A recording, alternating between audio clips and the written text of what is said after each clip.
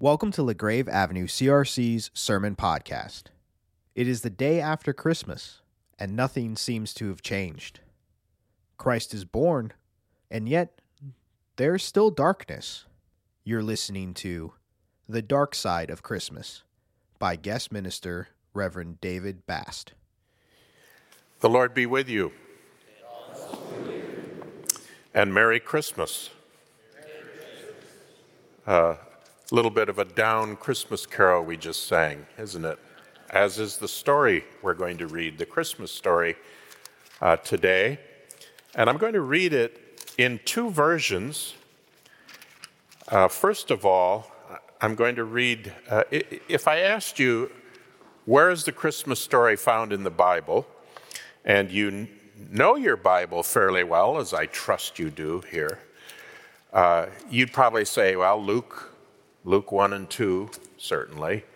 Most of the familiar details. You'd maybe add Matthew 1 and 2. Still more, the wise men are in Matthew. The shepherds are in Luke. How many of you would add Revelation chapter 12? So listen to this. John's version, Christmas remixed, I call it. A hallucinatory Christmas. A great sign appeared in heaven, a woman clothed with the sun, with the moon under her feet, and a crown of 12 stars on her head. She was pregnant and cried out in pain as she was about to give birth. Then another sign appeared in heaven, an enormous red dragon with 7 heads and 10 horns and 7 crowns on its heads. Its tail swept a third of the stars out of the sky and flung them to the earth. The dragon stood in front of the woman who was about to give birth so that it might devour her child the moment he was born. She gave birth to a son, a male child, who will rule all the nations with an iron scepter. And her child was snatched up to God and to his throne. The woman fled into the wilderness to a place prepared for her by God, where she might be taken care of for 1,260 days. So that's the apocalyptic version of the story. And we turn now to Matthew chapter 2 to read the historical account of the story. And as we do that, I invite you to pray with me. Heavenly Father, we bow in your presence. May your word be our rule, your spirit our teacher, and your greater glory our supreme concern through Jesus Christ our Lord. Amen. So we pick up the story just after the exit of the wise men. When they had gone, an angel of the Lord appeared to Joseph in a dream. "Get up," he said, "take the child and his mother and escape to Egypt. Stay there until I tell you, for Herod is going to search for the child to kill him." So he got up, took the child and his mother during the night, and left for Egypt, where he stayed until the death of Herod. And so was fulfilled what the Lord had said through the prophet, "Out of Egypt I called my son." When Herod realized that he had been outwitted by the Magi, he was furious, and he gave orders to kill all the boys in Bethlehem and its vicinity who were 2 years old and under, in accordance with the time he had learned from the Magi. Then what was said through the prophet Jeremiah was fulfilled. "A voice is heard in Ramah, weeping and great mourning, Rachel weeping for her children and refusing to be comforted, because they are no more." After Herod died, an angel of the Lord appeared in a dream to Joseph in Egypt and said, "Get up, take the child and his mother, and go to the land of Israel, for those who were trying to take the child's life are dead." So he got up, took the child and his mother, and went to the land of Israel. But when he heard that Archelaus was reigning in Judea in place of his father Herod, he was afraid to go there. Having been warned in a dream, he withdrew to the district of Galilee and went and lived in a town called Nazareth, and so was fulfilled what was said through the prophets, that he would be called a Nazarene. This is the word of the Lord. So what we have here today is what I'm calling the dark side of Christmas. This is the part of the Christmas story that doesn't make it into the Sunday school pageants, the part we tend to skip.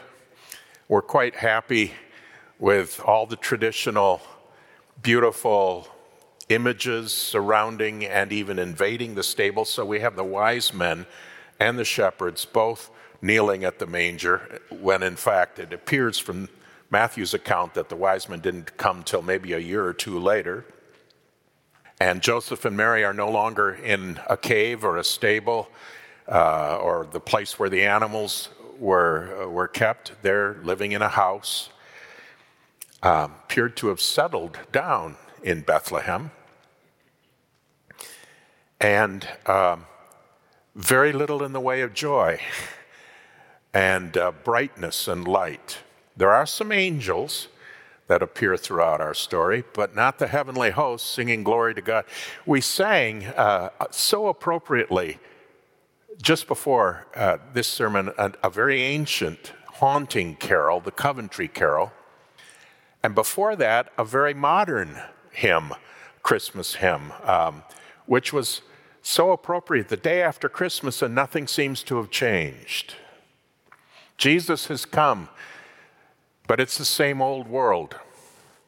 And so the first story we read is of an atrocity, a kind of proto-genocide of the boys of Bethlehem, as Herod, learning that he had been tricked by the Magi, goes nuts, basically, goes off, and no sooner have they gotten back on their camels and ridden away back to the east, and his stormtroopers take over the page, marching in and slaughtering the innocents, the slaughter of the innocents, it's traditionally called.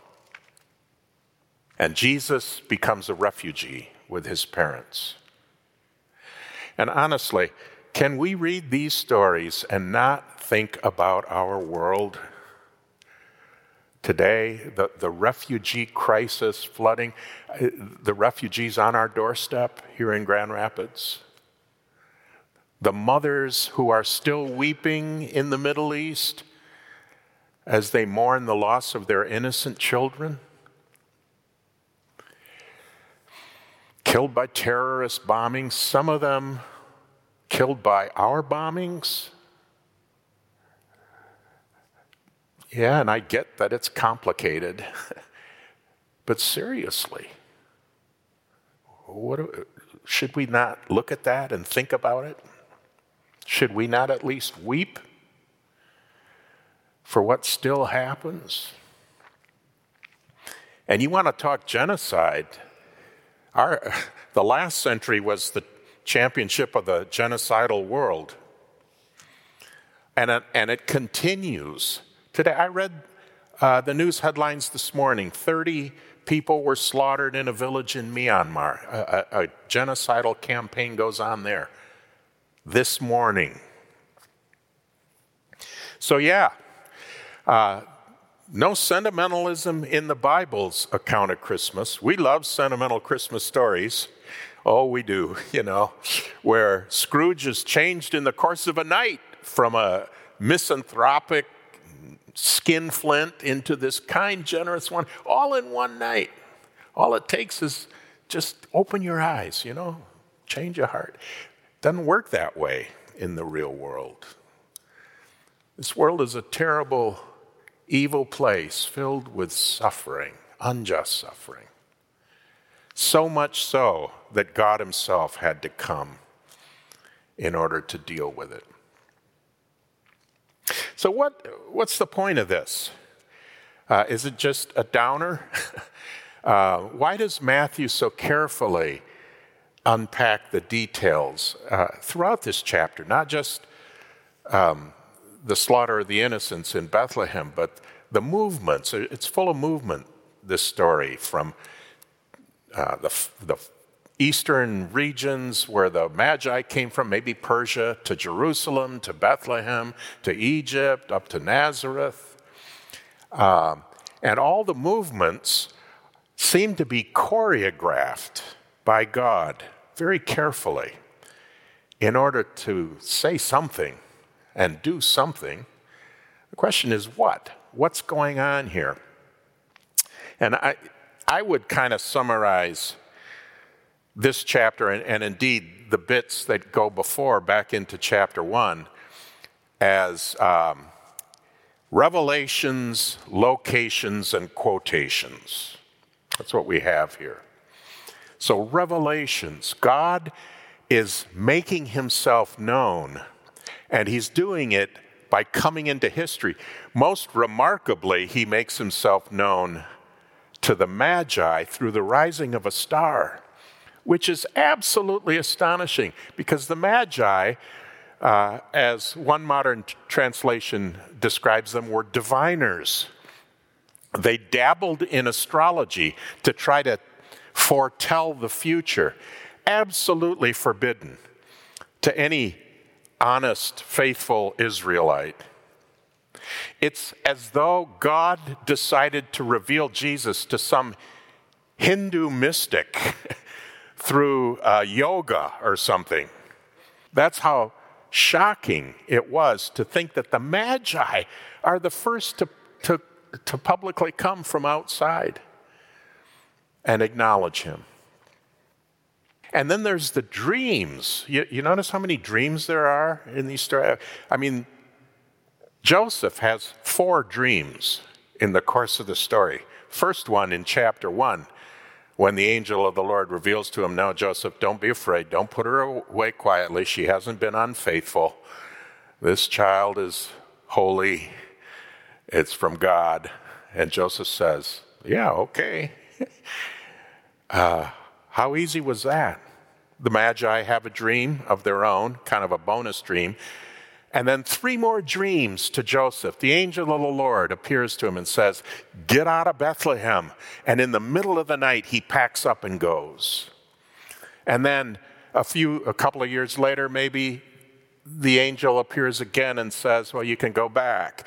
And then he's on his way back, and he has another dream that says, "No, don't stop in Judea. Go on up to Galilee." And I just try to imagine Joseph. This whole thing is precarious. This whole story, in some ways, is absurd. This is God at work, and the future of salvation depends on one guy interpreting a dream that he has correctly. What if Joseph had gotten up in the morning and said, "I think it was just indigestion. I'm staying here. We're settled in Bethlehem. I'm not going to, leave in the middle of the night?" Martin Luther, in one of his Christmas stories, has a wonderful passage about the absurdity of this. This is the God of the universe, and this is how he goes about saving the world. Why does he do such preposterous things? He puts a babe in a crib. Our common sense revolts and says, "Could not God have saved the world some other way? I would not have sent an angel. I would have simply called in the devil and said, 'Let my people go.'" The Christian faith is foolishness. It says that God can do anything and yet makes him so weak that either his son had no power and wisdom, or else the whole story is made up. Surely the God who in the beginning said, "Let there be light, let there be a firmament, let the dry land appear," could have said to the devil, "Give me back my people, my Christians." God does not even send an angel to take the devil by the nose. He sends, as it were, an earthworm, lying in weakness, helpless without his mother, and he suffers him to be nailed to a cross.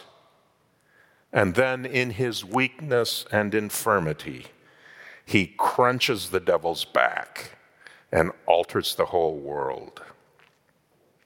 He suffered himself to be trodden underfoot of man and to be crucified, and through weakness, he takes his power and kingdom.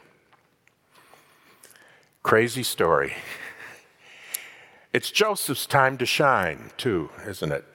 I don't know if you notice, Mary's the hero of Luke. She hardly appears in Matthew. This is Joseph's hour. Good old anonymous Joseph. And it's he who must respond to the promptings of God's revelation and take action to save the Son of God. So Revelations, God is somehow stage managing this whole thing, but he's depending on very human, weak, fallible people, sort of like us. God entrusts his work to us. How crazy is that? You'd think he'd know better by now. And then quotations, did you notice that? They pop up over and over and over in these few chapters. So back in chapter 1, famously from Isaiah 7, behold, a virgin shall conceive and bear a son. The wise men come down and show up in Jerusalem, obviously enough. That's where the king would be, right? Bethlehem, I mean, that's kind of a shock. Bethlehem, yes, it was the city of David, but as soon as he could, David left town and never looked back. He never went back to Bethlehem. He settled in Jerusalem. Jerusalem was where the kings were. That became the city of David. Bethlehem was at best a village of David. And so we have Micah 5 as the scribes and priests quickly go back to their scrolls and look up, where's the Messiah to be? Oh yeah, it's right here, Micah 5 verse 2. You, Bethlehem, are not least among the cities of Judah, for from you shall come a prince to shepherd my people Israel. And then, as Joseph flees with his family to Egypt, Matthew says it was to fulfill the word of the Lord by the prophet, in this case Hosea 11 verse 1, out of Egypt I've called my son. And then again, as the mothers of Bethlehem are mourning their lost children, an echo of the words of Jeremiah 31, Rachel weeping for her children, and refusing to be comforted because they are no more.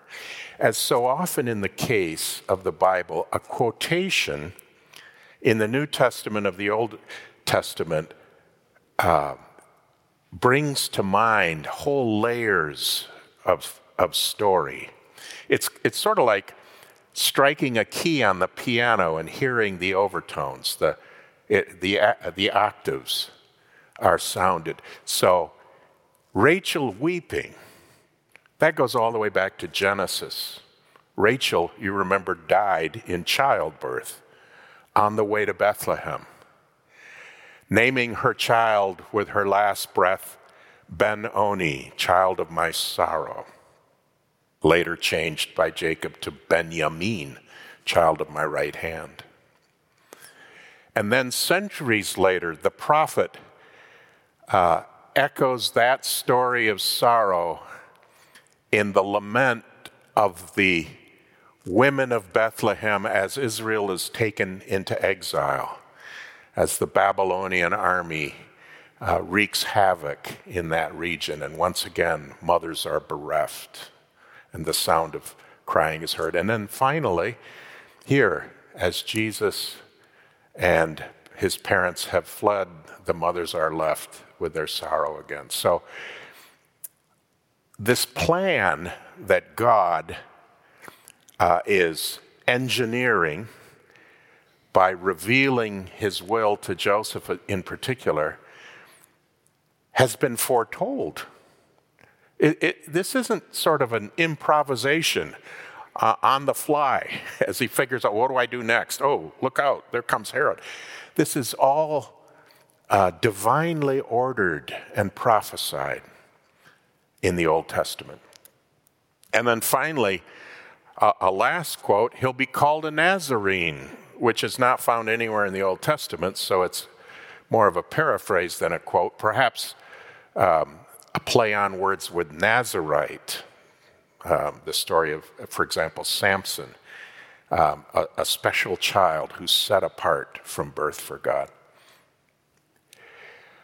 But again, this movement, locations and quotations and revelations, it's all kind of going together to say what exactly? Well, to say several things briefly. First, Jesus is the one. He's what it's all about. He's the one you've been looking for. He's the one you've been waiting for. He is the true Messiah. He is, in fact, Israel personified. So this is what Matthew writes, what Dale Bruner calls theological geography. So you see in the story of Israel, again, the overtones of the life of Jesus, they resonate together. Like David, he's born in Bethlehem. Like Moses, his life is spared when he's an infant. Like the children of Israel, he goes down into Egypt where he's sustained by Joseph, just as Joseph's namesake would provide for his brothers and family. Out of Egypt, he comes as Israel in the Exodus did. God calls his son up out of bondage.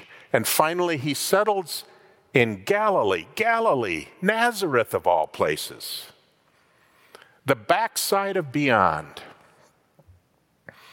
Can anything good come from Nazareth? Nathanael would quip. It's like Hicksville. It's like Hope, Arkansas. Who's going to come from there?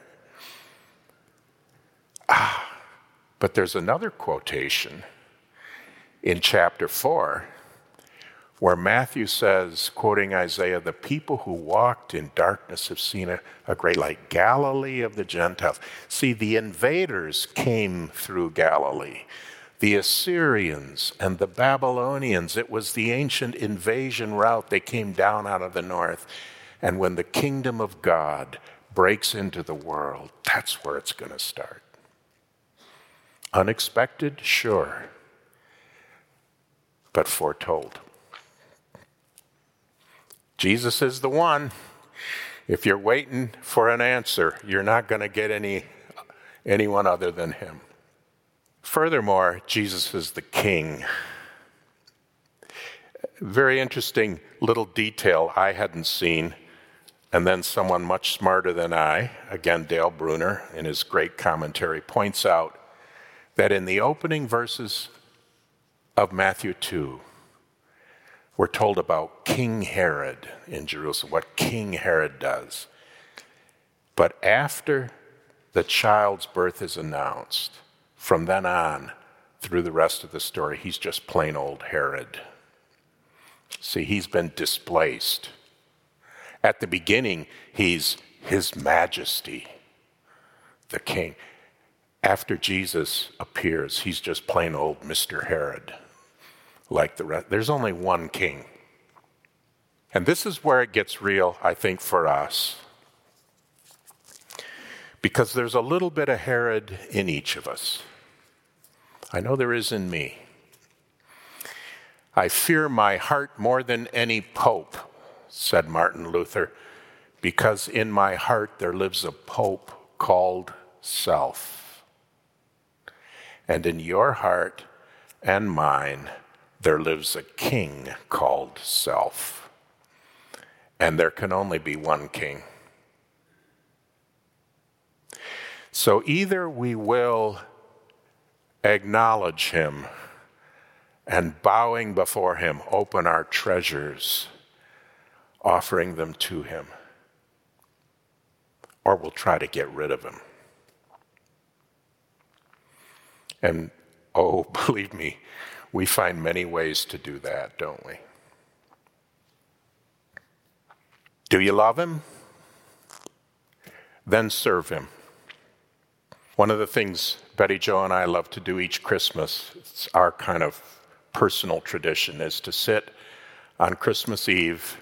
Beginning at 10 in the morning, we listen to the Festival of Nine Lessons and Carols from Cambridge, King's College. And I'm always moved, not just by the beautiful music, the carols, but by the liturgy, which begins with a bidding prayer,